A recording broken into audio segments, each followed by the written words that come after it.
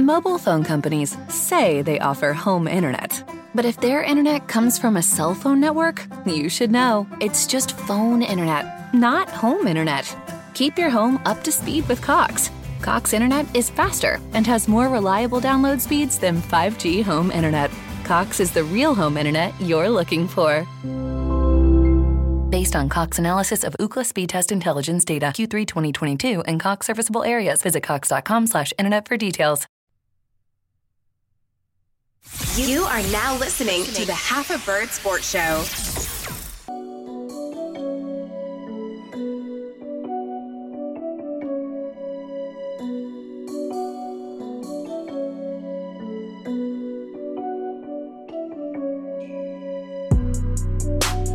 What's going on, everybody? Welcome to the Half a Bird Sports Show. You have so many options for high-flying entertainment, yet you chose to ride with us, and we appreciate that. You can find us wherever podcasts are served twice a week. You make sure you go out and rate us and review us and give us 5 stars. I think we deserve it.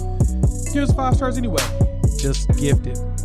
So I'm going to go ahead and dive into a few topics. Today we're going to talk about the fumble by the NBA and ESPN, steal by Run CMC, interception by the NBA G League, and flags on the play on The Last Dance. Thank you for always tuning in and showing your support.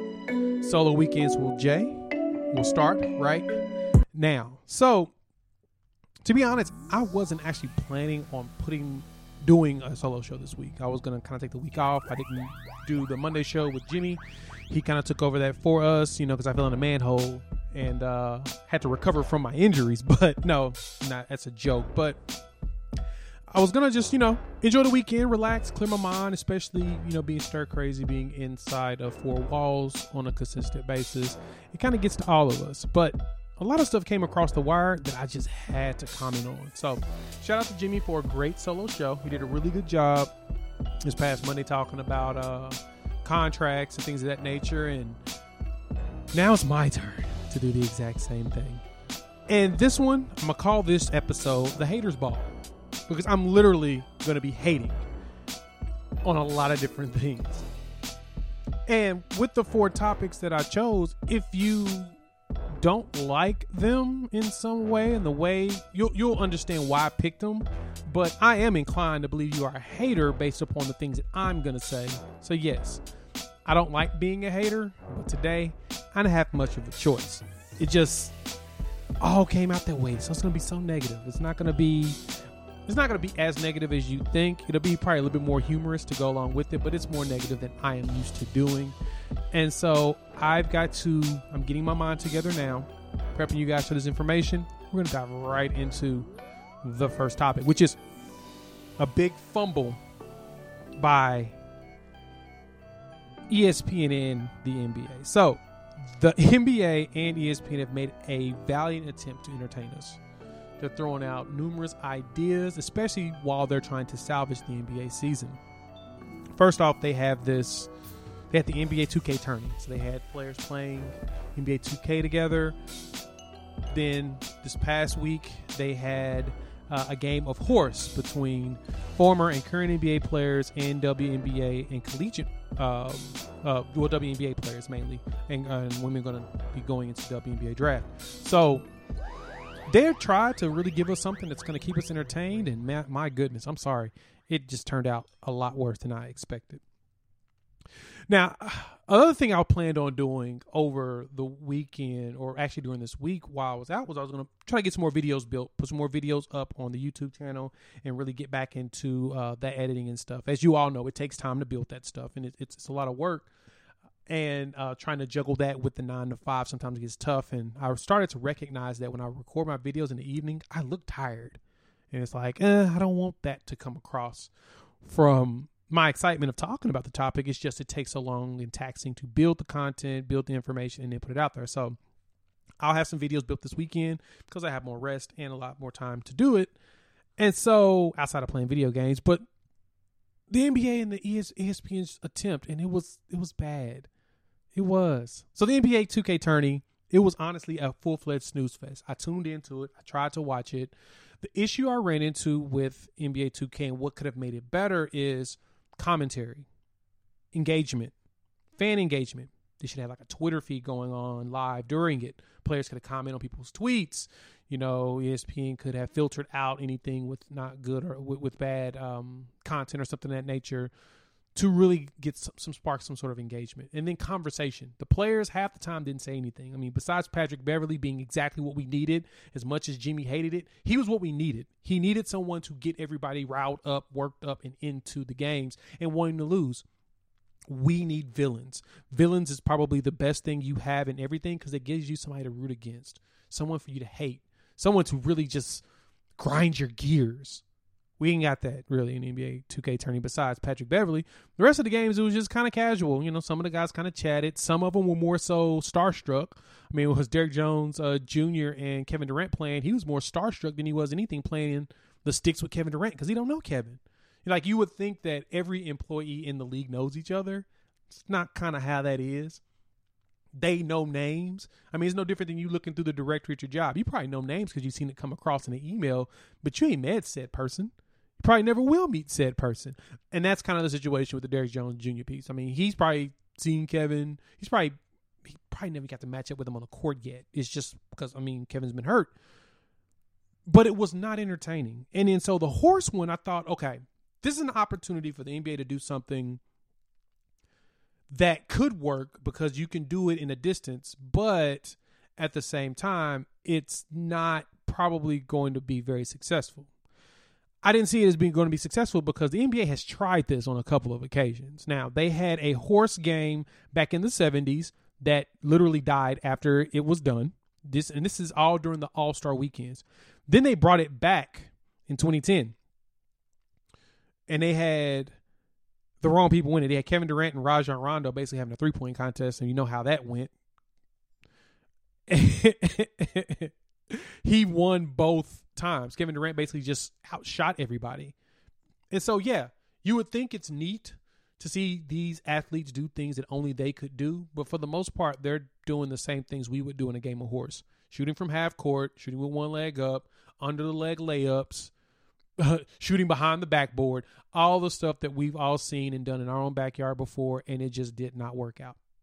That's what happened. And then it made it worse because it was all in video conferences and everybody had different environments when it came to them competing. Wasn't entertaining. They could barely hear each other. No one was engaging in conversation, any of that. So the miss in that one, along with the 2K situation, what I would have probably done different, I would have done a ton of research on each player that I would have to talk about or watch or watch compete. And I'd start just drilling them with questions about the game.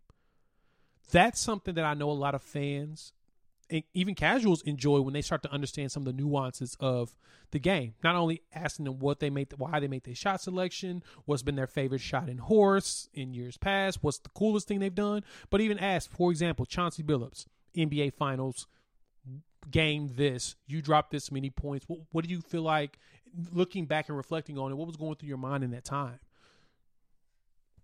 Shamika Holslaw, talk to her about, things at Tennessee. I mean, just go down the list of accomplishments that these players have and just kind of see what their thoughts are. Zach LaVine, you was in a dunk contest twice and got kind of gypped each time. What was your feelings on it? Or not probably going that far, but more so get them to really engage and talk, even throw a little banter out there, or even give suggestions. It'd been great to have fans give suggestions on different shots that they could do live. That would have been entertaining for the most part because it's all done basically over a Zoom conference call. That's kind of where they fumbled in trying to entertain us, is because it felt not only rushed and forced, it felt like it didn't go through enough channels of evaluation to determine what's going to really get people's attention. Yes, we are starving for competition, but not like that. That was a lot more boring than I would have ever expected. So first thing I'm hating on is how NBA and ESPN, they did make an attempt, and I will give them an E for effort, but they totally fumbled the bag on that one.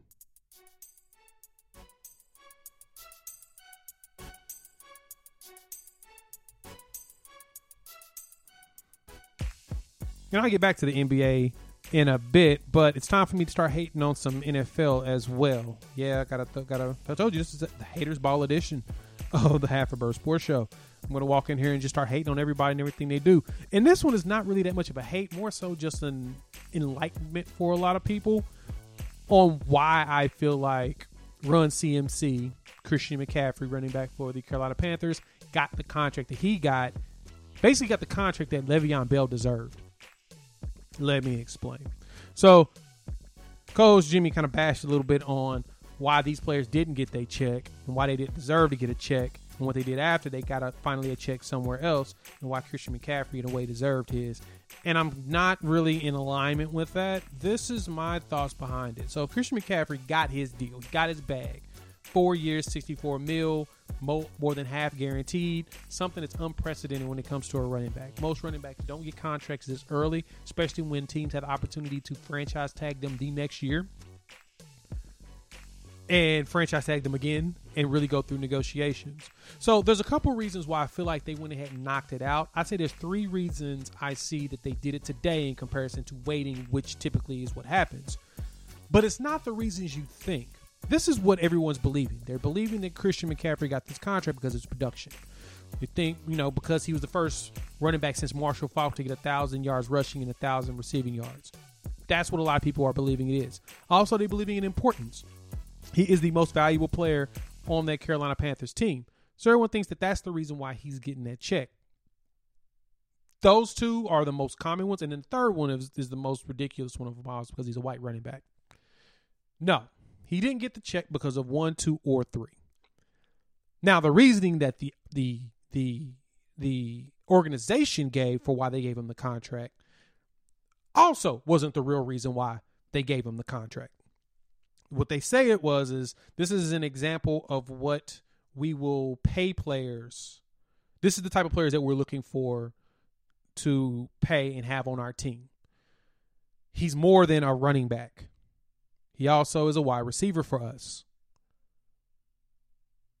Those 2 are also, for the most part, lies also. There's a reason why. These are the 3 reasons why Christian McCaffrey got his check. First off, there's a slew of running backs about to get paid. And Carolina wanted to be out front before these other productive running backs get theirs. Who are they? James Conner for the Steelers. Alvin Kamara for the Saints. Adam Jones up in Pittsburgh. Austin Eckler out there in Los Angeles Chargers. All of them are basically in line to begin getting their extensions as well. So it makes sense to pay your guy that you know is going to command the most before they do so that you can set the benchmark instead of them setting the benchmark. That's one. But why would they do that now? Why would they want to be the ones that create that benchmark in comparison to like a situation where Le'Veon Bell deserved to get his money and the Steelers didn't want to pay? The Carolina Panthers also have a new coaching staff, and they also got a new general manager. The new general manager, Matt Rule, former coach Baylor. He's new to this.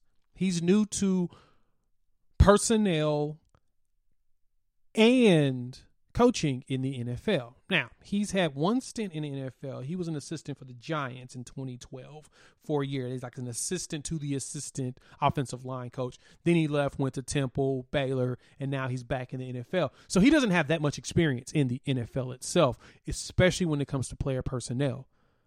He's a new general manager, and the owner is giving him that type of power. I mean, look at what the owner gave him as far as a contract goes.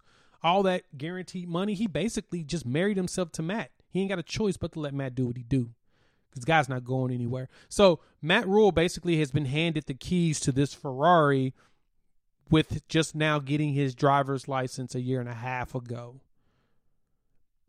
It's a little not safe on that part, but that's the reason why Christian McCaffrey got that check. He didn't get the check because of his importance or his production. It's all because he has a new general manager who's not ready. Now, there's one last piece that goes into that portion of it, too, that helped him get that, is that Matt Rule was able to get him a cheap quarterback. There's a reason why quarterbacks are the most important position and the highest paid in the NFL, is because without one, you can't do much. They got Teddy Bridgewater on a 3-year, $63 million deal, $21 million a year, which is really a bargain in nowadays in the NFL. I think he's ranked probably in the the 10th to 15th range, almost middle of the pack when it comes to being paid as a starting quarterback. He's up. He's probably in the top between 5. He's probably in the top 15. He's in the top 15. I'll say that much. So he's not in the middle of the road, but he's not in the upper echelon of highest paid quarterbacks. But he's getting that bread because he could have commanded probably 30 from somewhere else, but the 20 is the most secure, and a lot of teams are going ahead and getting that over with because they don't want to deal with, trying to negotiate with multiple candidates and that number going up. Because, I mean, heck, Dak is trying to get out dang near 40. So you get what I'm saying? They got a cheap quarterback, so now they can pay Christian McCaffrey. But the issue with this now is, what about the rest of your team? You've allotted all this money to your running back in a position that historically declines after that type of a productive season. Because as great as Christian McCaffrey is, I don't think he's really a freak of nature. He's just really, really, really good. So eventually, I expect him next year to have kind of a down year. People clown me for it. I'm just going to say that. And so you think, okay, but Jay, he did have a productive year. That's why he got that money.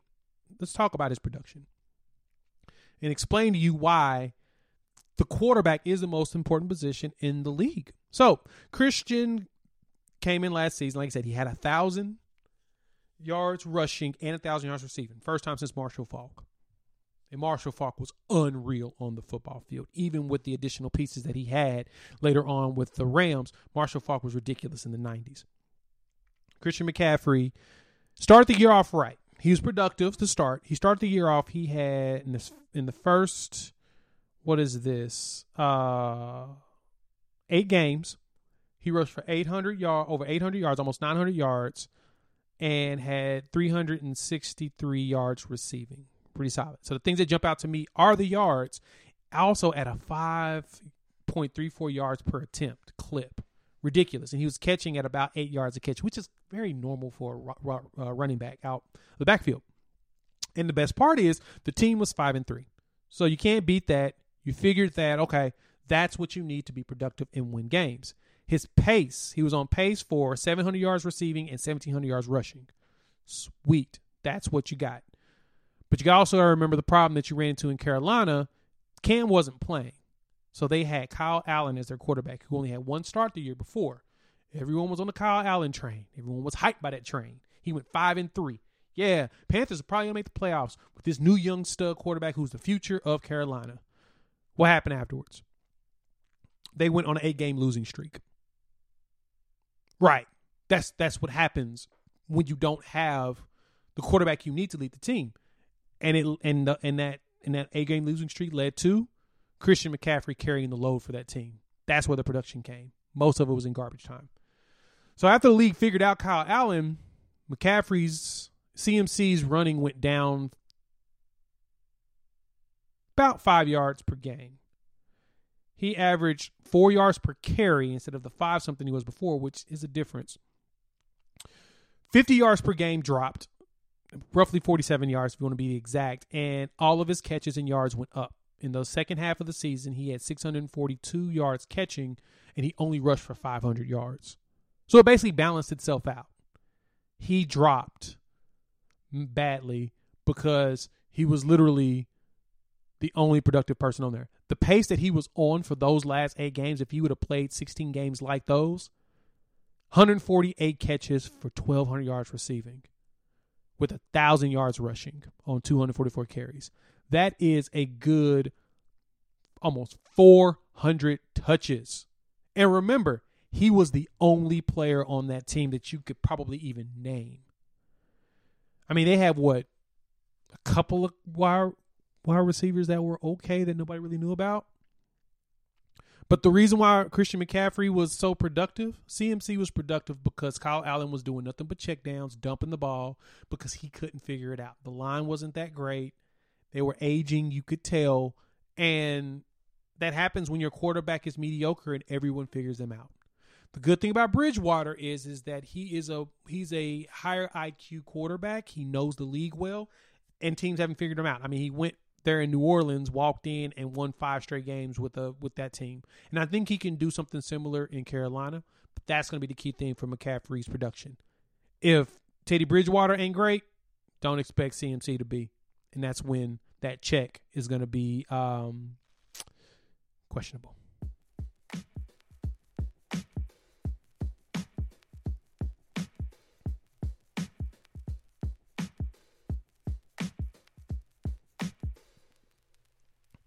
All right, let's keep this hate fest going. So, like I said, this is the haters edition of the Half a Bird Sports Show. Thank you for tuning in. Please make sure that you go out and rate us and review us and give us those 5 stars.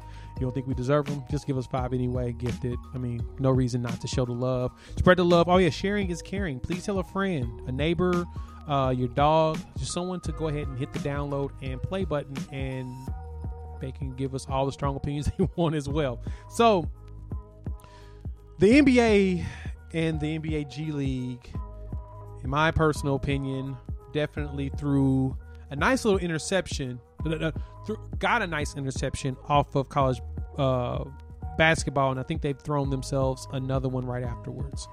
Or actually, they fumble in the bag. We'll put it like that. So,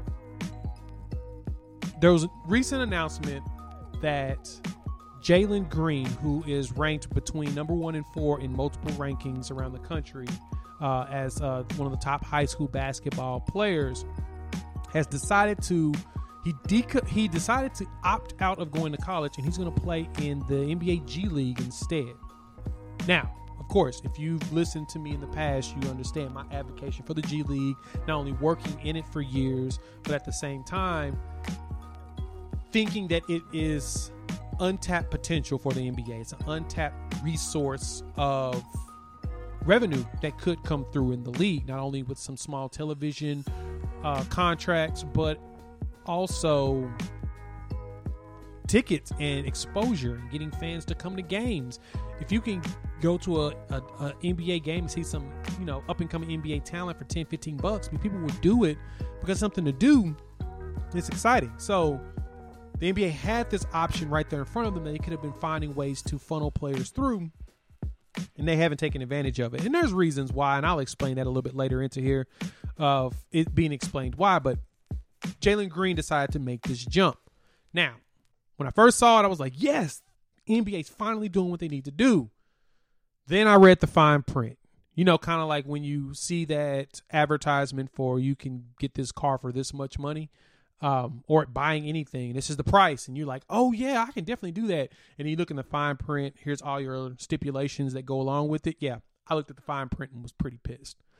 Almost signed away my entire life, and I was mad because I looked at it, and what they're doing is they have a new program that they're going to do. It's kind of an apprenticeship program. The apprenticeship program is similar to kind of what Darius Baisley did for the Oklahoma City Thunder when he went and worked for New Balance in an internship for a year. They paid him $1 million. He basically trained for a year, got a shoe deal, and did a whole bunch of learning advertising, marketing, and all of that stuff in preparation for the draft. Now, that didn't hurt his draft stocks. He still got drafted in the first round, and he had a really good rookie campaign. Showed a lot of promise, but being a raw talent. But at the same time, he didn't go to college. He didn't even opt to go play in the G League. He stayed his butt at the house and trained to come to the league instead.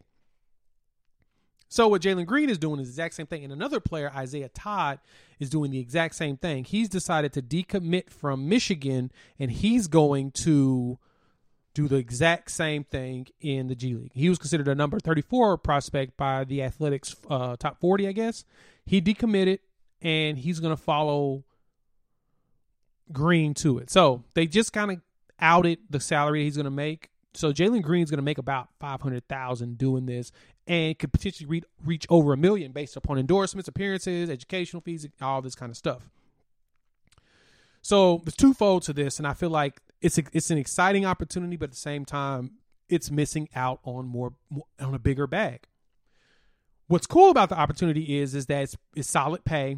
All the endorsement opportunities, they're going to be trained and work in life skills training and everything with NBA caliber coaching. I heard there's a rumor that Sam Mitchell might be the head coach of this G League team that's not going to actually compete in the G League. It's like a select team.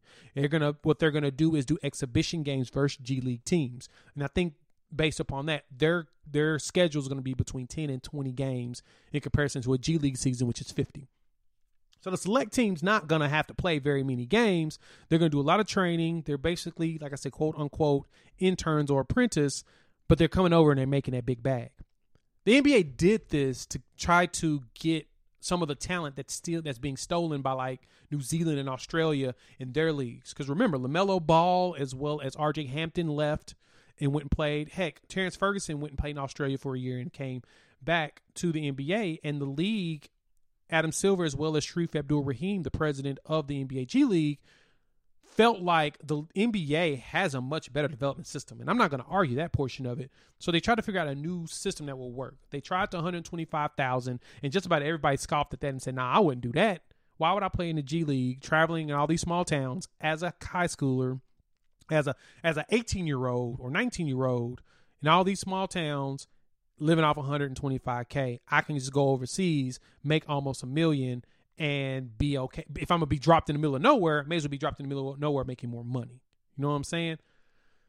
That made sense. I get that portion of it. The biggest argument, and I mentioned earlier why they didn't want to do that, is because of that. A lot of agents, a lot of personnel in the NBA didn't know how they felt about these young kids going to these small towns, going to do these jobs in random cities and all of that. They also didn't know about the training staffs with these teams, these G League teams, the focus on those players' development and all that jazz. Now, with the G League getting to the point of a 1-to-1 relationship, the parent club controls who they have in there. Those are NBA caliber training staffs and coaching staffs. They control all of that end to end. So what I don't understand is why would they not want them going to these small towns where they're segregated, focusing only on the game for 50 games instead of the full 82-game season, similar to a college schedule. It's like it's an extension of a college schedule to kind of help get them into the groove of playing an 82-game season that could potentially go on to 100 if you make it deep into the playoffs. Why wouldn't you want that from these young players? And I get, throw them in the middle of nowhere in these little small towns.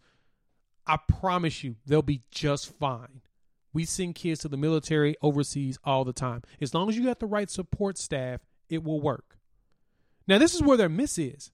These guys most likely will not travel to any of the NBA G League towns. So there's an opportunity missed on boosting attendance, getting better TV deals, and getting ratings. I mean, heck, throw this stuff on NBA TV or any other channel or local channel. Make some money off of it. You could have done that. But the league didn't want to do it, and they lost out on this opportunity. Now, more of the details have not come out yet exactly how this program is going to work. I love the idea because it gives kids a path instead of wasting time as a one and done in college. Because remember, a lot of us have the thought process. A buddy of mine was mentioning this. He's like, he likes the idea of college because it helps grow good citizens. It helps you understand life and understand how it is to be an adult and understand how the world works. The problem with a lot of these basketball players is that because they're one and dones, when they go to college, guess what? They're probably not going to class because all they got to do is just enough to get into the NCAA tournament and they're gone. So all that time is wasted. Now, this is what makes this idea even better. Everybody's going to say, and this is one thing I've heard is, well, they probably should go to college so they have something to fall back on. Well, the NBA is providing scholarships for every player that does not go to college so that if this does not work out, they can take that money and go to college and get an education. And to be honest, the way it works with a lot of these basketball players is better they go to school either in the middle of their career or at the end of their career, because at that point is when they really need the information. They ain't learning nothing before. Most of them are barely going to class anyway. They're getting a piece of paper, and that piece of paper is only going to give them an opportunity to get a job, but they'll have no skills to go behind it. So I like that they're going to give them a college scholarship. I like that they're going to teach them life skills. I like that they're going to put them in an area where they can be successful. They're helping them. They're providing them all the tools to be successful, and it's the choice of the player to take advantage of them or not. The issue you run into, though, is the only issue I had with this and why I'm hating on it is they're not taking advantage of all of the real estate. They're not taking advantage of all of the sales real estate that they have to push this product nationwide, because I promise you, people would attend more G League games if there was more talent there. Heck, I remember here in Oklahoma City when Yasiel Puig was supposed to be assigned down, Clayton Kershaw was assigned down to the Oklahoma City Dodgers, and fans sold the place out. Why? Because they want to see that top tier talent. And with those young guys, you advertise it right, bruh, people will come to those games. So let's take advantage of it, NBA. Don't pass up on money, because I know y'all love your money.